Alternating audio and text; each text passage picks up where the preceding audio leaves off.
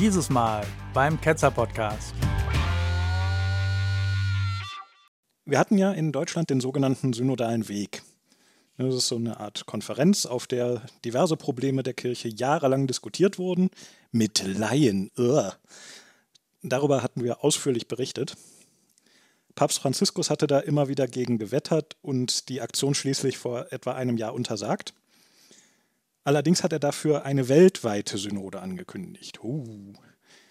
Diese Synode hat jetzt im Oktober erstmals 3 Wochen getagt. Und ja, in dieser ersten Phase wurden jetzt erstmal Themen bestimmt, die jetzt ungefähr ein Jahr lang in den Ortskirchen bearbeitet werden sollen. Ja, da sind so die üblichen Verdächtigen dabei, wie Frauenweihe, Laienbeteiligung, Zölibat und so weiter. Ja, und nächstes Jahr im Oktober soll dann eine zweite Phase stattfinden, wo die Ergebnisse dieser Arbeit in den Ortskirchen dann ausgewertet werden sollen. Allerdings entscheiden die Bischöfe alleine, was da überhaupt eingereicht wird. Das wird dann schon gleich wieder kritisiert, dass das wieder Klerikalismus ist. Aber gut, das ist jetzt erstmal so. Und auch dann sollen da ja nur Empfehlungen an Papst Franziskus formuliert werden nächstes Jahr. Ja. Also das hat alles immer noch, alles nichts Bindendes, ist nur irgendwelche Empfehlungen. Die Themen, die da bestimmt wurden letzte Woche als sogenannter Schlusstext veröffentlicht. Ich dachte zuerst, das bedeutet, dass die Weltsynode nach diesen 3 Wochen schon komplett zu Ende ist. Aber wie gesagt, nächstes Jahr geht es weiter und bis dahin sollen die Ortskirchen das bearbeiten. Und dann gucken wir mal in diesen Schlusstext hinein. Das Dokument ist 40 Seiten lang. Darin werden 20 Themen benannt. Das macht also knapp 2 Seiten pro Thema. Gut, also gucken wir uns mal erstmal die Einführung an. Durch den einen Geist wurden wir in der Taufe alle in den einzigen Leib aufgenommen. Dies ist die Erfahrung, die wir voller Freude und Dankbarkeit in dieser ersten Sitzung der Synodalversammlung gemacht haben. Durch die gemeinsame Gnade der Taufe ist es uns gelungen, mit Herz und Seele zusammenzuleben. Wie ein Chor haben wir versucht, in der Vielfalt der Stimmen und in der Einheit der Seelen zu singen. Es war eine Gnade, die Reise in diesen Tagen zu beginnen, bei der wir die Leiter und Vertreter der anderen christlichen Konfessionen zusammen mit dem Papst am Petrusgrab beten sahen. Nach der Eröffnung des synodalen Prozesses am 9. Oktober 2021 haben sich alle Kirchen in einen Prozess des Zuhörens begeben.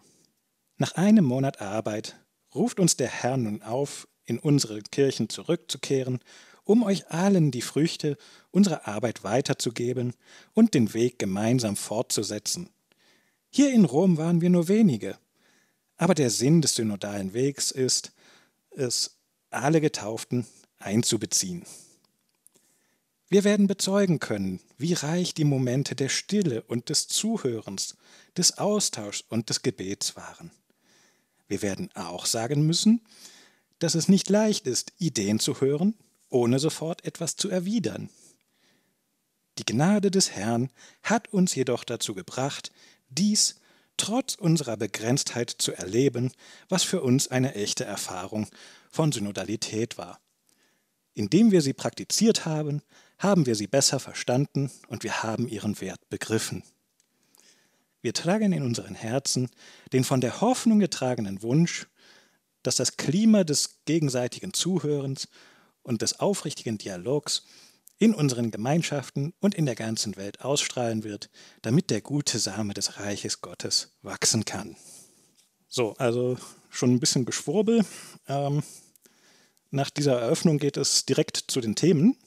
Jedes Thema ist in 3 Abschnitte unterteilt, sogenannte Konvergenzen. Da wird ja mehr oder weniger das Themengebiet einfach umrissen, worum geht's, warum ist das wichtig und so weiter. Der Text selber beschreibt diese Konvergenzen so: Die Konvergenzen zeigen Fixpunkte auf, an denen man sich orientieren kann. Sie sind wie eine Landkarte, die es uns ermöglicht, unseren Weg zu finden und nicht zu verlieren. So hat geistige Leitplanken, da haben wir sie wieder. Ja. Dann kommt jeweils zu jedem Thema ein Abschnitt zu behandelnde Themen, wo gewisse Fragestellungen oder Diskussionspunkte zum jeweiligen Thema vorgegeben wurden. Und der jeweils letzte Abschnitt sind Vorschläge. Da wird aber ganz oft einfach nur irgendwie vorgeschlagen, ja, über das Thema muss man nochmal nachdenken.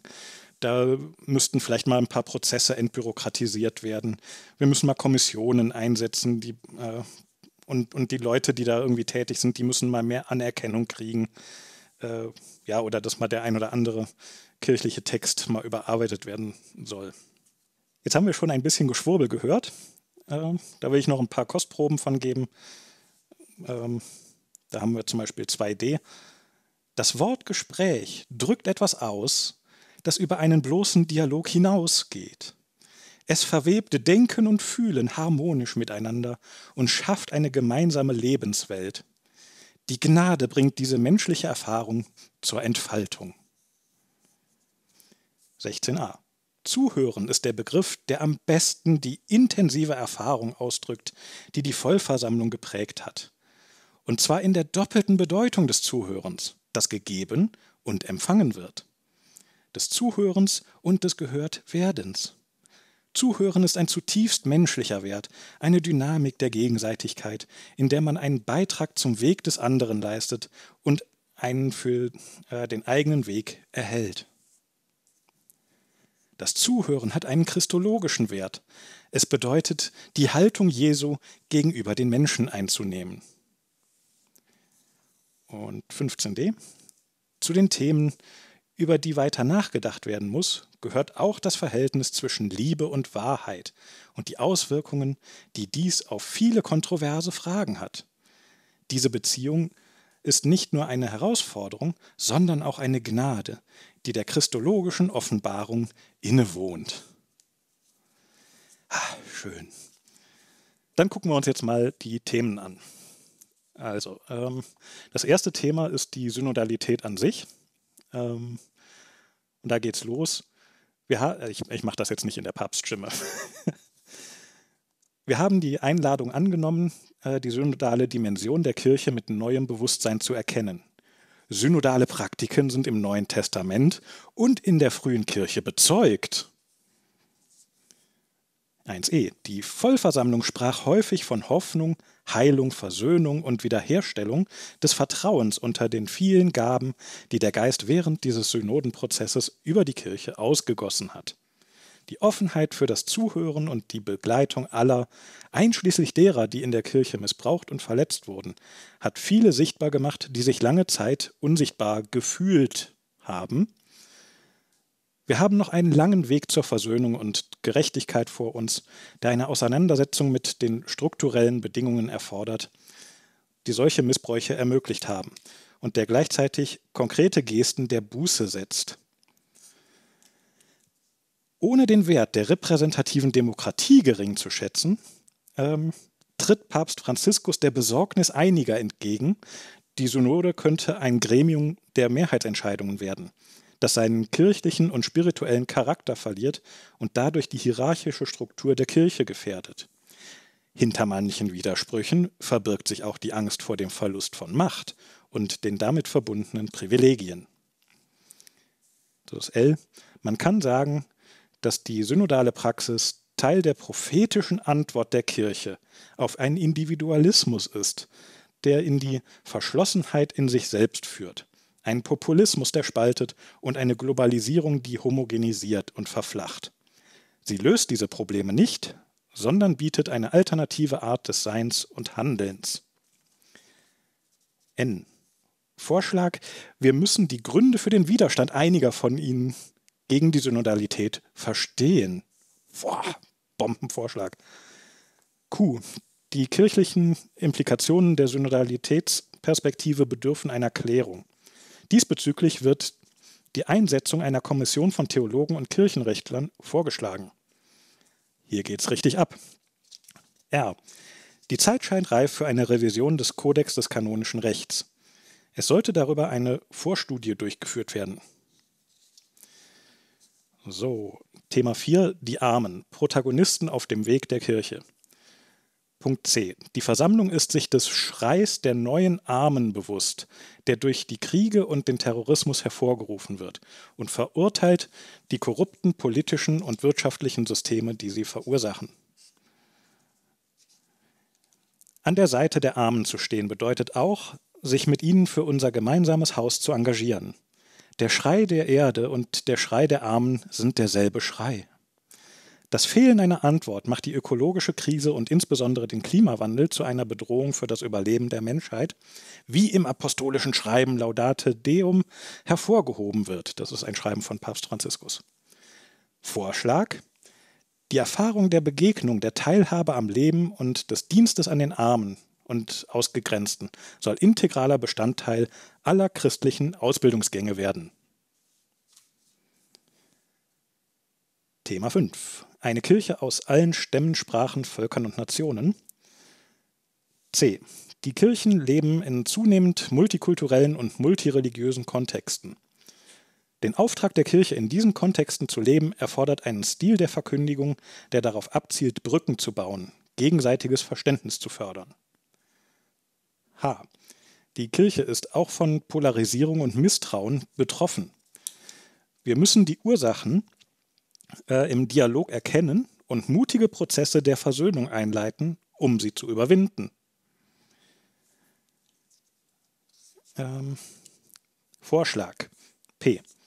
In einer Welt, in der die Zahl der Migranten und Flüchtlinge zunimmt, während die Bereitschaft, sie aufzunehmen, abnimmt, und in der der Fremde mit zunehmendem Misstrauen betrachtet wird, ist es angebracht, dass sich die Kirche entschlossen für die Erziehung zu einer Kultur des Dialogs und der Begegnung einsetzt und Rassismus und Fremdenfeindlichkeit bekämpft.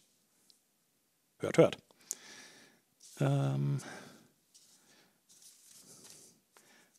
Punkt 7. Auf dem Weg zur christlichen Einheit.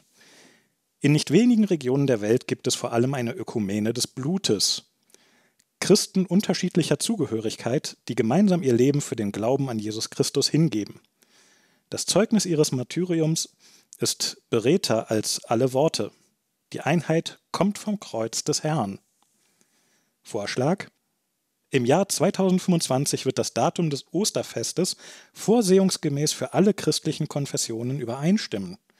Die Vollversammlung hat einen starken Wunsch geäußert, ein gemeinsames Datum für das Osterfest zu finden, damit wir am selben Tag feiern können. Dann springe ich einmal kurz zu Punkt 10. Das gottgeweihte Leben. Das gottgeweihte Leben und die Laiengemeinschaften. Ein charismatisches Zeichen. Die charismatische Dimension der Kirche kommt im geweihten Leben besonders zum Ausdruck. Sein Zeugnis hat in jeder Epoche zur Erneuerung des Lebens der kirchlichen Gemeinschaft beigetragen und sich als Gegenmittel gegen die immer wiederkehrende Versuchung der Weltlichkeit erwiesen. Dann springe ich nochmal zu Thema 17. Missionare in der digitalen Welt. Neuland. Missionare haben sich immer mit Christus auf den Weg zu neuen Grenzen gemacht. Jetzt ist es an uns, die heutige Kultur in all den Räumen zu erreichen, in denen die Menschen nach Sinn und Liebe suchen, einschließlich ihrer Mobiltelefone und Tablets. D. Wir können die digitale Kultur nicht evangelisieren, ohne sie vorher zu verstehen. Junge Menschen, die oft eine tiefgreifende, unmittelbare Erfahrung damit haben, sind am besten geeignet, die Sendung der Kirche im digitalen Umfeld zu erfüllen und den Rest der Gemeinschaft, einschließlich der Pfarrer, dabei zu begleiten, sich mit ihrer Dynamik besser vertraut zu machen. G. Es gibt viele wertvolle und nützliche kirchliche Online-Initiativen, die hervorragende Katechese und Glaubensbildung bieten. Leider gibt es auch Seiten, auf denen Glaubensfragen auf oberflächliche, polarisierende und sogar hasserfüllte Weise behandelt werden. Wie können wir sicherstellen, dass unsere Online-Präsenz eine Wachstumserfahrung ist? Die Covid-19-Pandemie hat die Kreativität der Online-Pastoral angeregt und dazu beigetragen, die Auswirkungen der Isolation und Einsamkeit zu verringern. Es ist gut für uns, darüber nachzudenken, was uns diese Erfahrung gelehrt hat und welche dauerhaften Vorteile sich für die Sendung der Kirche im digitalen Umfeld ergeben könnten. So, jetzt seid ihr mal dran. Was sagt ihr bis hierher? Was habt ihr für einen Eindruck? Ist das der große Wurf, der da erwartet wird? Erst einmal der Begriff der Synode an sich und der Abgrenzung gegenüber dem Konzil. Also Synode ist ja ein Treffen mit Laien und Konzil ist ein Treffen quasi nur unter Bischöfen. Die Beschlüsse einer Synode sind historisch gesehen, sind eigentlich nicht bindend.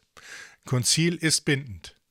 Nun, jetzt ist es aber so, dass ursprünglich Synode einfach nur der griechische Übersetzung war für Konzil, oder besser gesagt, Latein war die Übersetzung von der griechischen Synode. Das heißt, wenn die jetzt sagen, dass es sozusagen es Nachweise gibt, dass es früher schon Synoden gab, dann waren das ganz andere Synoden. Das waren nämlich die Konzile, auf die sie sich beziehen. Also schon wieder eine schöne kleine Mini-Lüge eingebaut hier. Oh, es gab da früher schon Synoden. Ja, weil die Konzile auf Griechisch Synoden heißen. Das waren aber eigentlich ganz andere Veranstaltungen. Dann haben wir hier mehrfach gehört, Hierarchie und Synode, wie das steht zusammen.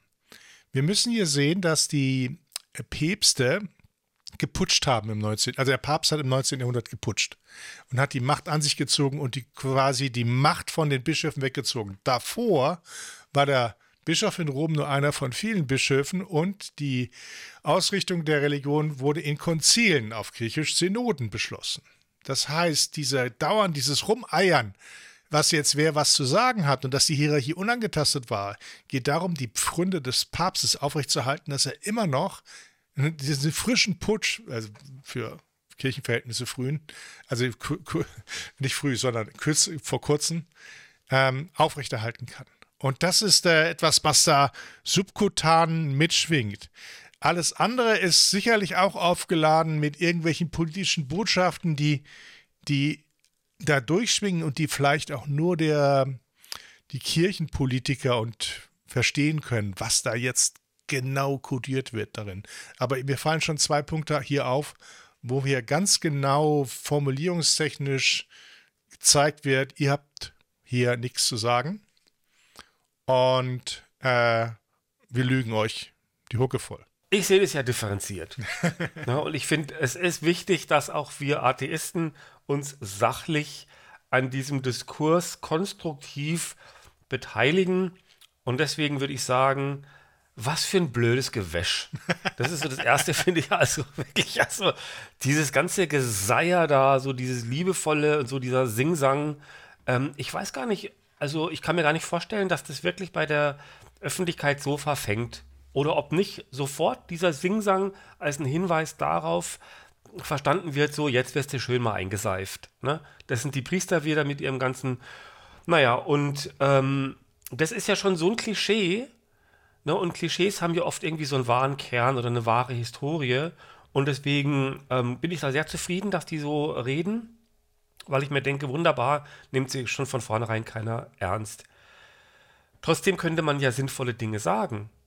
Aber was sie halt über den Frieden sagen oder über die Armut, das sind ja nur irgendwie so Allgemeinplätze. Aber hier spricht ja jetzt nicht irgendwie eine Bürgerinitiative sonst wo, ne, die kein Mensch je wieder sehen wird und die sich jetzt da halt so ein bisschen versteigen in so ein sehr grandioses Dokument und so.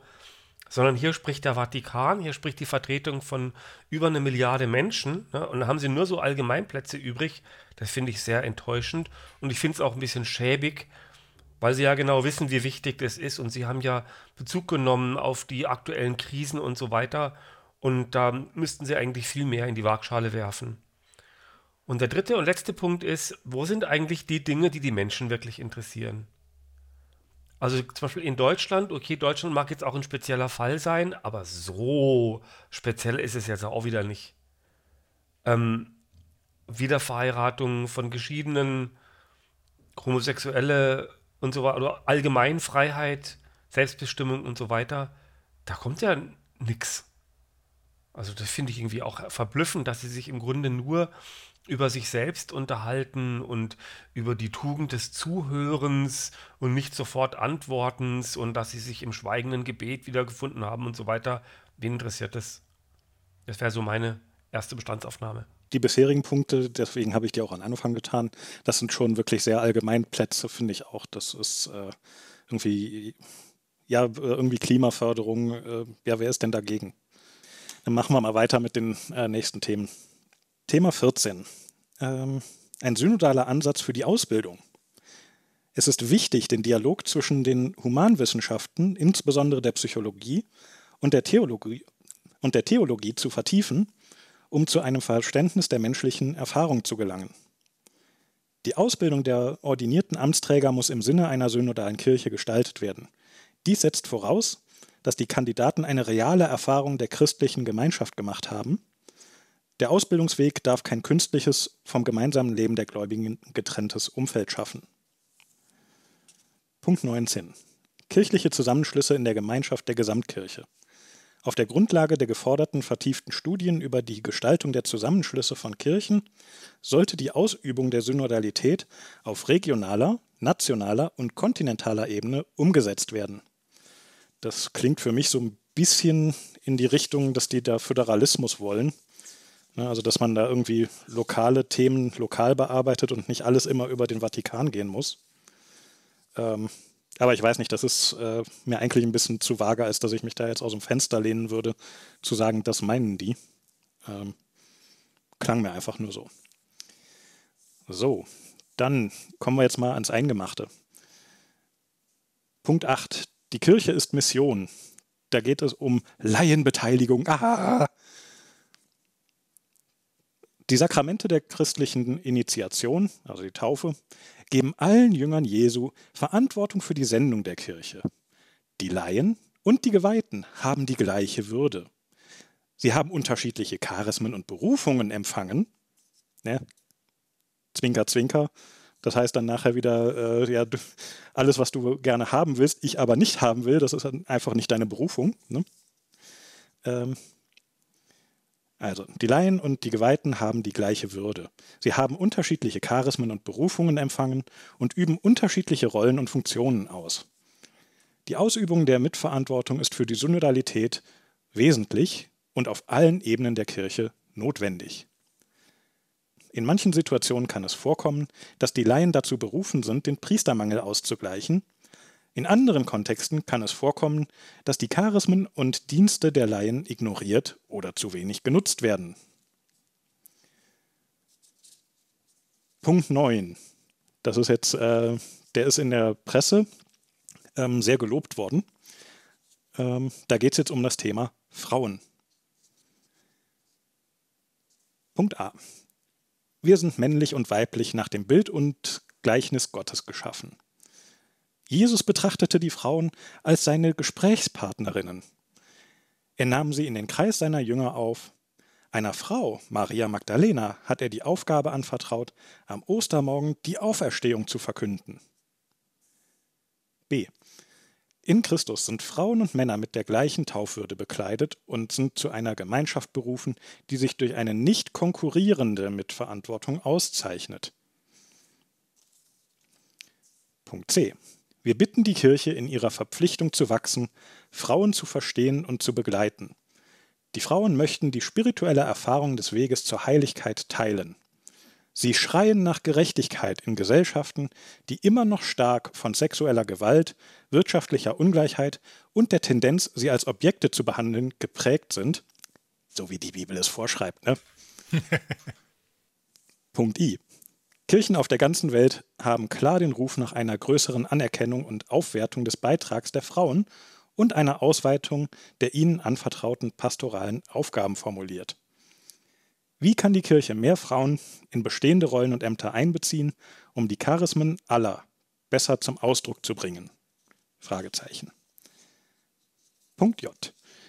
Hinsichtlich des Zugangs von Frauen zum diakonalen Dienst wurden unterschiedliche Positionen geäußert. Das ist schon starker Tobak für dieses Dokument, dass hier mal gesagt wird, hier gab es mal mehrere Meinungen. Einige halten diesen Schritt für inakzeptabel, weil er nicht mit der Tradition übereinstimmt. Für andere hingegen würde die Zulassung von Frauen zum Diakonat eine Praxis der frühen Kirche wiederherstellen. Wieder andere sehen in diesem Schritt eine angemessene und notwendige Antwort auf die Zeichen der Zeit. Einige äußern die Befürchtung, dass diese Forderung Ausdruck einer gefährlichen anthropologischen Verwirrung ist, durch deren Annahme sich die Kirche dem Zeitgeist angleichen würde. Ich sehe da ganz deutlich das Gesicht von Kardinal Müller bei dem Satz. Und zum Thema Frauen gibt es jetzt die folgenden beiden Vorschläge. Es ist dringend notwendig, dass Frauen an Entscheidungsprozessen teilnehmen und verantwortungsvolle Aufgaben übernehmen können. Das Kirchenrecht muss entsprechend angepasst werden. Also hier wird tatsächlich mal überraschend deutlich gesagt, hier, das muss jetzt mal. Ne, also so einen Nachdruck, den hast du kaum an anderer Stelle in dem Dokument. Punkt Q. In den liturgischen Texten und kirchlichen Dokumenten sollte auf eine Sprache geachtet werden, die Männer und Frauen gleichermaßen berücksichtigt. Die wollen gendern! Die wollen gendern! Jetzt reicht's, ich gehe.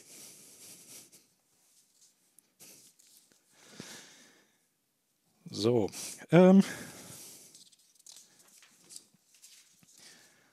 Und dann haben wir Thema 15. Kirchliche Unterscheidung und offene Fragen.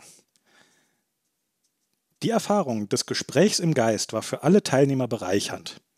Insbesondere wurde ein Kommunikationsstil geschätzt, der die Freiheit fördert, seine Meinung zu äußern und einander zuzuhören. So wird vermieden, dass man zu schnell in eine Debatte einsteigt, die auf der Wiederholung der eigenen Argumente beruht, Jörn, und nicht den Raum und die Zeit lässt, sich der Gründe des anderen bewusst zu werden. Jesus geht nie von Vorurteilen oder Etikettierungen aus. Schon mal von Pharisäern gehört. Jesus geht nie von Vorurteilen oder Etikettierungen aus, sondern von einer authentischen Beziehung, auf die er sich mit ganzem Herzen einlässt. Er macht Gesten, die Liebe vermitteln und Vertrauen wiederherstellen. Die Wahrheit, deren Träger Jesus ist nicht eine Idee, sondern die Gegenwart Gottes in unserer Mitte. Die Schwierigkeit, auf die wir bei der Umsetzung dieser klaren Vision stoßen, sind ein Zeichen unserer Unfähigkeit, dem Evangelium gerecht zu werden. Wenn wir die Lehre hart und wertend anwenden, verraten wir das Evangelium. Wenn wir uns in billiger Barmherzigkeit üben, vermitteln wir nicht die Liebe Gottes.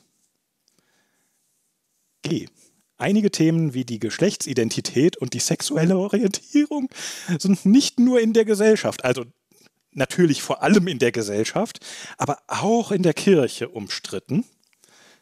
Manchmal reichen die anthropologischen Kategorien, die wir entwickelt haben, nicht aus, um die Komplexität der Elemente zu erfassen. Da wurde ein bisschen kritisiert, dass die sich da so ein bisschen um das Wort LGBTQ herumgeschlängelt haben. Also manchmal reichen die anthropologischen Kategorien, die wir entwickelt haben, nicht aus, um die Komplexität der Elemente zu erfassen und erfordern eine Vertiefung und weitere Untersuchungen, ohne sich zu vereinfachten Urteilen hinreißen zu lassen, die den Menschen und dem Leib der Kirche schaden. Vorschlag K. Wir schlagen vor, Initiativen zu fördern, die eine gemeinsame Unterscheidung über kontroverse Fragen ermöglichen. Dies kann durch eingehende Diskussion zwischen Experten erreicht werden, wobei gegebenenfalls auch die Stimmen der von den angesprochenen Kontroversen unmittelbar betroffenen Menschen zu Wort kommen. So, jetzt seid ihr wieder dran.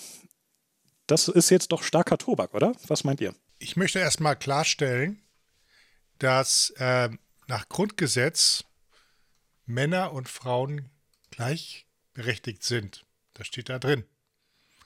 Und eine Organisation, die das quasi abstreitet, dass sie nicht gleichberechtigt sind, ist eine verfassungswidrige Organisation, die in Deutschland verboten sind und deren Symbole uns nicht gezeigt werden dürfen. Das heißt, wir sollten die Kreuze abhängen und alle verfolgen, die dieser verbotenen, verfassungswidrigen Organisation anhängen. Also das ist sehr hochgehängt hier, also Verfassung in Deutschland, wenn es als Rechtsgut geht. Natürlich ausgenommen die es dauernd machen und jetzt auf der Synode darum ringen, dass sie vielleicht da ein Quäntchen davon abgehen.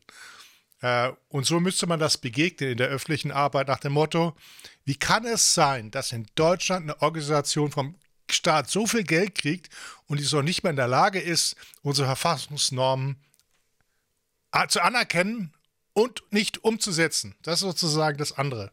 Und das ist unser schwacher Rechtsstaat, der dann einfach auf beiden Augen blind ist, wenn es um eine Organisation geht, die halt hier historisch so tief verankert ist. Ja, aber was sagt ihr denn dazu hier mit zusätzlichen anthropologischen Kategorien? Also wo es ja effektiv darum geht, Inter- und Trans-Menschen anzuerkennen. Also hier trifft auch wieder zu, was Matthias Krause gesagt hat, der immer wieder sagt, das heißt, wenn man irgendwas benannt hat, dann wurde es ja besprochen. Und hier wurde ja weder in die eine oder andere Richtung noch entschieden, sondern man soll eben keine Urteile machen, weil soll man nicht, ne? Und fertig. Ne? Man soll nichts machen, was irgendjemand schadet. Es wird hier beschlossen, nichts zu tun. Das ist, und zwar mit viel Worten. Und weil es dann erwähnt worden ist, können wir zum nächsten übergehen. Aber was sagt ihr denn jetzt zu dem Thema Frauen? Da war ja jetzt viel Text, auch viel Inhalt, ne? Deswegen habe ich da auch so viel draus vorgelesen. In der Geschichte der Kirchen waren die Frauen immer diejenigen, die am sozusagen zahlenmäßigsten und am überzeugendsten aktiv geworden sind und das geglaubt haben. Und wenn man sieht, sprechen Kirchen und Religionen, speziell das Christentum, sprechen Frauen viel stärker an als Männer. Das zeigt sich auch geschichtlich, wo viele Mütter von irgendwelchen Königen dann schon Christen waren und dann ihre Kinder dann halt mitgezogen haben. Und wir sehen das auch heute, wenn wir mal schauen, wer in die Kirche geht, wer das glaubt und wer das verfechtet, dann sind das eben etwa Frauen. Aber auf der anderen Seite ist es insofern ironisch oder grotesk, dass die sich selbst unterdrücken lassen, obwohl sie eigentlich doch die Mehrheit stellen würden unter den Gläubigen und schon zahlenmäßig die weit überlegen sind, finden sie sich ab in der Rolle der Empfängerinnen und nicht derjenigen, die die Religion selbst gestalten und sagen, was jetzt läuft für eine Show. Und das ist etwas, was man mal vielleicht an die Christinnen in Deutschland den Appell machen soll. Frauen, ihr wisst, ihr seid in der Mehrheit. Ihr seid die meisten Gläubigen in Deutschland. Ihr seid diejenigen, die auch am meisten, sozusagen am tiefsten glauben. Macht doch, was ihr wollt. Lasst euch nicht von denen sagen, was ist. Geht nach der Predigt vor und sagt, pass auf, jetzt machen wir Folgendes. Denn ich habe das Gefühl, dass hier Jesus noch unter uns ist. Wir stünden noch mal jeder eine Kerze an. Und ich habe eine schöne bunte von Ikea mitgebracht. Die funktionieren besonders gut. Ja, macht doch, was ihr wollt. Ja, der kann eh nichts machen. Weil wenn ihr weg seid, könnt ihr den Laden ganz dicht machen. Wir sollten natürlich auch nicht vergessen, das sind jetzt erstmal irgendwelche Diskussionsthemen, die in den Ortskirchen nach unten gegeben werden. Da werden die dann diskutiert. Die Ergebnisse werden wieder hochgereicht zu den Bischöfen. Die können das dann alles wieder abblocken, wenn sie lustig sind. Und dann geht es erst nächstes Jahr in die Weltsynode zurück. Und auch da wird ja wieder nur eine Empfehlung an Papst Franziskus dann verfasst. Und der kann dann immer noch sagen, nein. Und Beobachter sagen auch, das ist wahrscheinlich, dass er das tun würde, weil er selber eher dagegen ist. Aber die Beobachter sagen, allein, dass der da überhaupt zulässt, dass da überhaupt mal drüber gesprochen wird, das ist schon ein Quantensprung. Ja, also. Aber Moment mal, heißt es, dass du uns in 3 Jahren erneut 48 Paragraphen vorlesen wirst? Ja. Kann sein, ja. Punkt 11. Diakone und Priester in einer synodalen Kirche. Ein Hindernis für den Dienst und Mission ist der Klerikalismus. Er entspringt einem Missverständnis der göttlichen Berufung, das dazu führt, sie mehr als Privileg denn als Dienst zu begreifen und äußert sich in einem weltlichen Machtstil, der sich weigert, Rechenschaft abzulegen.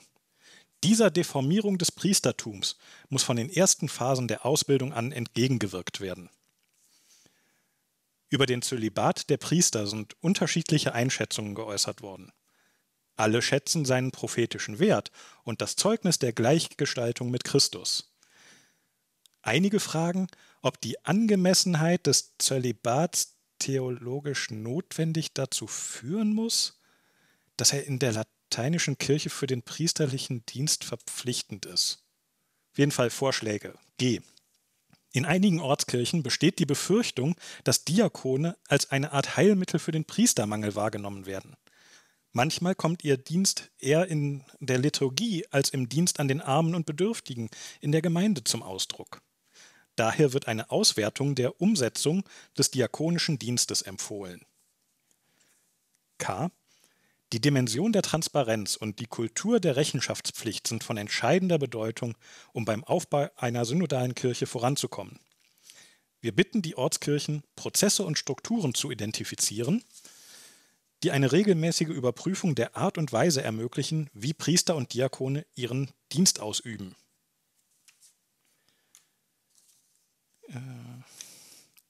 Thema 12. Der Bischof in der kirchlichen Gemeinschaft. In Kontexten, in denen die Kirche als Familie Gottes wahrgenommen wird, wird der Bischof als Vater aller gesehen. In säkularisierten Gesellschaften hingegen ist seine Autorität in der Krise.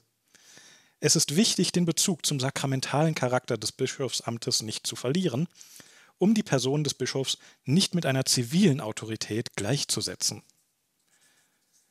In einer Kultur der Transparenz und der Achtung der für den Schutz von Minderjährigen festgelegten Verfahren ist integraler Bestandteil einer synodalen Kirche. Es ist notwendig, die Strukturen zur Prävention von Missbrauch weiterzuentwickeln. Das heikle Thema des Umgangs mit Missbrauch bringt viele Bischöfe in die Schwierigkeit, die Rolle des Vaters und des Richters miteinander zu vereinbaren. Es sollte in Erwägung gezogen werden, die richterliche Aufgabe einem anderen Gremium anzuvertrauen. Vorschläge: Es sollten Strukturen und Verfahren zur regelmäßigen Überprüfung des Bischofs eingerichtet werden, die sich auf und den Schutz vor jeglichem Missbrauch beziehen. Die Kultur der Rechenschaftspflicht ist ein integraler Bestandteil einer synodalen Kirche sowie ein möglicher Schutz gegen Missbrauch. Die Versammlung fordert eine Überprüfung der Kriterien für die Auswahl der Kandidaten für das Bischofsamt. Punkt 13. Jetzt geht's los. Der Bischof von Rom im Kollegium der Bischöfe. Jetzt geht's dem Papst an den Kragen. Es bedarf einer eingehenden Untersuchung darüber, wie sich ein erneuertes Verständnis des Episkopats in einer synodalen Kirche auf das Amt des Bischofs von Rom und die Rolle der römischen Kurie auswirkt. Der Kodex des kanonischen Rechts bietet Bestimmungen für eine stärkere kollegiale Ausübung des päpstlichen Amtes. Diese könnten in der Praxis weiterentwickelt und in einer künftigen Aktualisierung des Textes gestärkt werden. Tu mir nichts. Es ist notwendig, dass die Dikasterien der römischen Kurie die Konsultation der Bischöfe verstärken, um der Vielfalt der Situationen mehr Aufmerksamkeit zu schenken und die Stimme der Ortskirchen aufmerksamer zu hören. Also da hauen die mal richtig auf den Putz beim Thema Papst. Punkt 20, das wäre jetzt das Abschlusswort, aber ich habe dahinter noch ein anderes Thema hintergezogen. Punkt 20. Bischofssynode und kirchliche Versammlung. Der synodale Prozess war und ist eine Zeit der Gnade. Gott bietet uns die Gelegenheit, eine neue Kultur der Synodalität zu erleben, die fähig ist, das Leben und die Sendung der Kirche zu leiten. Es wurde daran erinnert, dass es nicht ausreicht, Strukturen der Mitverantwortung zu schaffen, wenn die persönliche Bekehrung zu einer missionarischen Synodalität ausbleibt. Die Anwesenheit von anderen Mitgliedern als Zeugen des synodalen Weges wurde begrüßt. Es bleibt jedoch die Frage offen, wie sich ihre Anwesenheit als Vollmitglieder auf den bischöflichen Charakter der Versammlung auswirkt. Einige sehen die Gefahr, dass die spezifische Aufgabe der Bischöfe nicht ausreichend verstanden wird.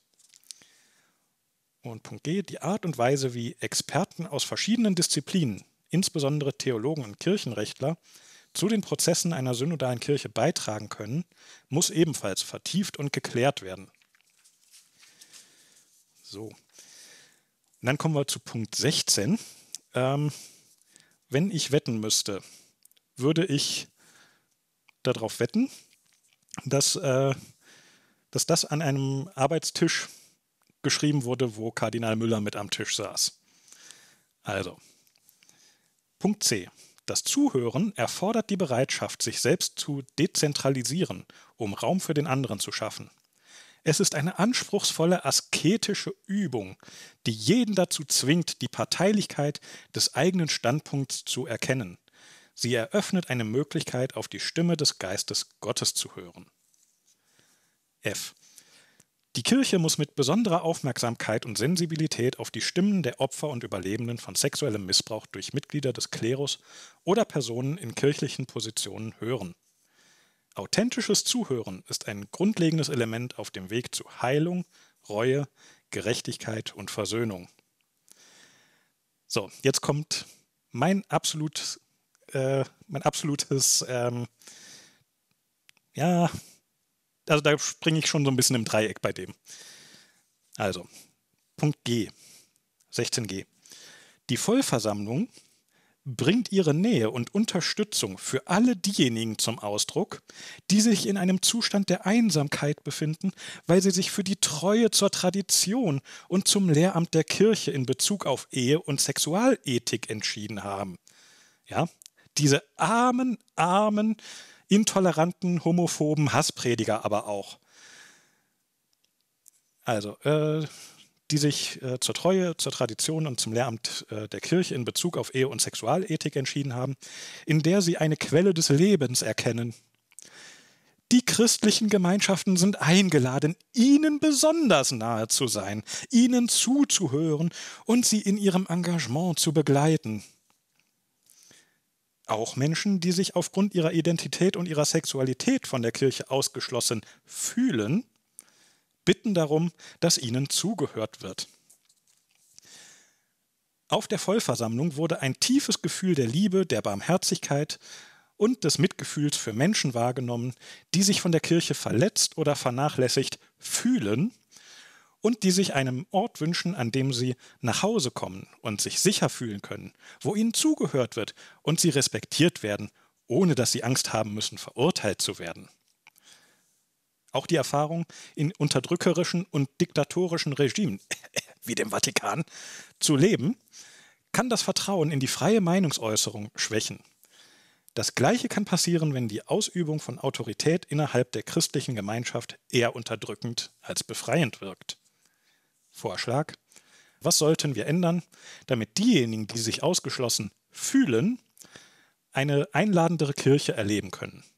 Zuhören und Begleitung müssen ihren Platz in der normalen pastoralen Planung und der operativen Strukturierung der christlichen Gemeinschaften finden, und auch die geistliche Begleitung ist zu stärken. Dieses Engagement muss in konkrete Aktionen umgesetzt werden. So, also jetzt seid ihr wieder dran. Also das war schon hart mit dem Papst, oder? Den haben die ja richtig gerupft. Was meint ihr? Besonders eindrucksvoll ist, dass wir die Treue der Tradition hochhalten, ja? Das ist gerade doch in der Kirche ganz wichtig, dass die Tradition hochgehalten wird. Und ich habe mich jetzt auch mal schlau gemacht, was jetzt eigentlich ein Bischof ist. Ja, ich habe ja nichts damit zu tun. Und Wikipedia sagt, dass Bischof kommt vom griechischen Wort Episkopos und das heißt Aufseher. Und die frühen Gemeinden haben sich den gewählt für eine bestimmte Zeit, so ein Aufseher. Es gab auch noch Presbyteros, das sind Älteste, aus denen Priester geworden, der Name. Und Diener, Diakonos, die frühen Gemeinden wurden von der Gruppe geleitet. Und über den Episkopos, der dann halt auch als Priester gewirkt, also auch dann halt der Gemeindevorstand, schreibt zum Beispiel Timotheus: Wer das Amt eines Bischofs anstrebt, strebt nach einer großen Aufgabe. Deshalb soll der Bischof untadelig, Mann einer einzigen Frau, nüchtern, besonnen sein, von würdiger Haltung, gastfreundlich und fähig zu lernen. Er sei kein Trinker und kein gewalttätiger Mensch, sondern rücksichtsvoll. Nicht streitsüchtig und nicht geldgierig. Er muss sein Haus gut vorstehen, seine Kinder in Gehorsam und allem Anstand erziehen. Das steht in der Bibel, im Neuen Testament über den Bischof. Das heißt, wenn die Treue der Tradition wirklich eine Rolle spielen würde, dann würde man erstmal alle Bischöfe entlassen, weil die offensichtlich nicht Mann einer einzigen Frau sind. Ich sage nicht, dass sie mehrere Frauen haben, aber ich habe die Befürchtung, dass sie nicht mal eine einzige haben. Und ich meine, wie kamen wir überhaupt dahin? Nun, der für nur eine Zeit gewählte Aufseher der Gemeinde hat sich ziemlich schnell in der Kirchengeschichte dann das Amt angemaßt und hat es nie wieder hergegeben und wurde genau das, was man erwartet, nämlich geldgierig. Das Zölibat wurde denen von außen aufgezwungen. Das war also nicht das Ganze. Jetzt diese ganzen anderen Geschichte, dass man denen zuhört und so weiter, ist auch wieder ein Zeichen davon, dass diese Religion verfassungsmäßig nicht verfassungskonform ist, dass man nur Leuten zuhört, dass sie als Bittsteller vorkommen, dass man sich nicht mal distanziert von seinen eigenen homophoben Äußerungen, die sie in den heiligen Texten stehen, ist eine Ungeheuerlichkeit und steht da einfach im Raum. Es wird kein Entschluss gefasst. Ich finde es insofern gut, als dass die katholische Kirche zeigt, dass sie einer Reform unfähig ist. Ja. Aber was ich auch ganz hart kritisieren muss, ist, dass hier Punkt G, wo ja beklagt wird, dass die armen Opfer von Intoleranz gegenüber Intoleranz, dass die hier wirklich verglichen werden. Das ist nämlich wirklich direkt der nächste Abschnitt mit den Homosexuellen, die sich oder auch Transleuten, Intermenschen, dass die sich ausgeschlossen fühlen, ja, diese typische Narzissten-Entschuldigung, ja, tut mir leid, dass du mich falsch verstanden hast. Ne, so, ne, aber das ist wirklich der nächste Abschnitt, ja, das wird damit quasi in so eine Art Verbindung gebracht, dass das mehr oder weniger das Gleiche ist. Ja, Intoleranz gegenüber Sexualitäten ist so ungefähr das Gleiche wie Intoleranz mit Intoleranz gegenüber Sexualitäten. Und dadurch, dass das aber zuerst genannt wird, wird das mehr so ein bisschen auch noch als das Schlimmere dargestellt. Ja? Also, dass die armen Opfer der Intoleranz gegenüber Intoleranz, dass die es eigentlich noch ein bisschen schwerer haben. Das finde ich wirklich eine absolute Frechheit, wie das hier reingeschrieben wurde. Also, ja. Was ich auch noch so ein bisschen lustig finde, ist, dass da kritisiert wird, diktatorische Regime, wo man keine Meinungsäußerung hat. Seit wann ist der Vatikan demokratisch und seit wann darf man da zum Beispiel sagen, dass die Jungferngeburt eine Metapher ist? Also da müssen die sich auch mal an die eigene Nase fassen. Ja, ich wollte noch zwei Sachen rausstellen, also ich will da jetzt nicht päpstlicher sein als der Papst, aber bei so zwei Stellen musste ich doch so ein bisschen an Lüdecke und die Täuschung denken, weil da so ein bisschen die Formulierungen mich so dran erinnert haben. Das war einmal 3b. Die Initiation, also die Taufe, bringt den Menschen in Kontakt mit einer großen Vielfalt von Berufen und kirchlichen Diensten. In ihnen kommt das mütterliche Gesicht einer Kirche zum Ausdruck, die ihre Kinder das Gehen lehrt, indem sie mit ihnen geht. Eine Synodalität sagen die immer, das ist miteinander gehen. Sie hört ihnen zu, antwortet auf ihre Zweifel und Fragen. Ja, also da sehe ich auf jeden Fall weiterhin, dass die sich deutlich über den anderen Menschen dort sehen. Ne, wir sind diejenigen, wir sind die Erwachsenen, die schon alles wissen und ihr seid kleine Kinder, denen wir das erst noch alles beibringen müssen. Ja, und 14c.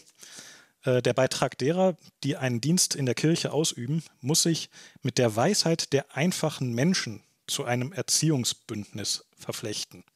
Ne? Was sind das für einfache Menschen? Das ist auch wieder so, wir stehen weit über denen. Ne? Also da sehe ich dann doch gewisse Zweifel an dieser Fassade von Synodalität, von jetzt machen wir hier alle Friede, Freude, Eierkuchen und gehen jetzt den Weg gemeinsam. Nein, wir zeigen den Weg und ihr kommt mit, weil wir sind die Erwachsenen und ihr seid die Kinder. Ne? Gut, also Fazit. Ja, es ist schwer, diesen Text zu verstehen und er lässt absichtlich viel Interpretationsraum und verheimlicht den Stillstand irgendwie, habe ich den Eindruck. Es ist kein offener Text, der sagt, wir machen dies, das und dort, sondern man hat wirklich den Eindruck, dass hier rumgeeiert wird, alles wird angesprochen, aber nichts wird versprochen oder gemacht. Das hat mich richtig genervt, dass die da so endlose meandernde Sätze mit unnötigen Nebensätzen und über mehr und mehr Nebensätze, die inhaltlich nichts hinzufügen. Ja, wie du gerade gesagt hast, ne, da wird nicht einfach mal gesagt, wir machen jetzt X. Ja, sondern dann heißt es, ja, die Vollversammlung stimmt darin überein, dass es von entscheidender Bedeutung ist, dass wir einsehen, dass wir uns unter Berücksichtigung der besonderen Charismen und Berufungen der Bischofskonferenzen auf verschiedenen Ebenen bewusst machen müssen, dass die Notwendigkeit besteht, sich die nötige Zeit zu nehmen, um in den verschiedenen Kontexten darüber nachzudenken, wie wir dazu beitragen können, dass sichergestellt wird, dass Bedingungen geschaffen werden, unter denen das Volk Gottes, sowohl Frauen als auch Männer, Geweihte wie Ungeweihte, in ihrer ganzen Vielfalt mit ihren Gaben und Schwächen sich darin unterstützen können, dafür zu sorgen, dass im Lichte Gottes X gemacht wird. Wobei Dualismen vermieden werden müssen, die die Wahrnehmung der Einheit der Sendung der Kirche beeinträchtigen können. Ja, also, ja. Und da sich dann durchzukämpfen und herauszufinden, wo sind jetzt die paar Bruchstücke von einem Satz, die noch irgendwie einen Inhalt haben, das war echt anstrengend, ja, wenn die einfach mal auf den Punkt kommen würden, ja, anstatt immer so um den heißen Brei herumzulabern, dann wäre das Dokument garantiert nur 10 Seiten lang. Ja. Und ja, insgesamt stimme ich da mit dir überein, Jörn, weil hier wurde ja groß getönt, dass hier die heißen Eisen angefasst würden. Ja, da wird von enormen Schritten nach vorne gesprochen, ein Kulturwandel, epochale Schritte nach vorne. Das ist fast schon revolutionär. Ja, wo wurden hier heiße Eisen angefasst? Die wurden bestenfalls mal erwähnt, aber gerade zu denen wurden kaum Vorschläge gemacht. Aber auch bei allen anderen Themen gab es kaum konkrete Vorschläge. Jedenfalls keine, die irgendeinen signifikanten Einfluss hätten, selbst wenn die alle umgesetzt würden. Von daher brauche ich nicht bis nächstes Jahr zu warten, um zu wissen, dass diese Weltsynode ein Komplettreinfall ist. Klerikalismus, Diskriminierung, Missbrauch, alles bleibt, wie es ist. Und ich schließe mit dem Titel eines Kapitels in Lüdeckes Buch, Die Täuschung.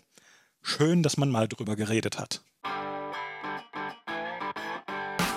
Liebe Zuhörerinnen und Zuhörer, wir haben diesen Podcast wieder in mehrere Segmente aufgeteilt. Schaltet deshalb auch beim nächsten Mal wieder ein, wenn es heißt Ketzer 2.0 – Gottlose Gedanken zum Leben.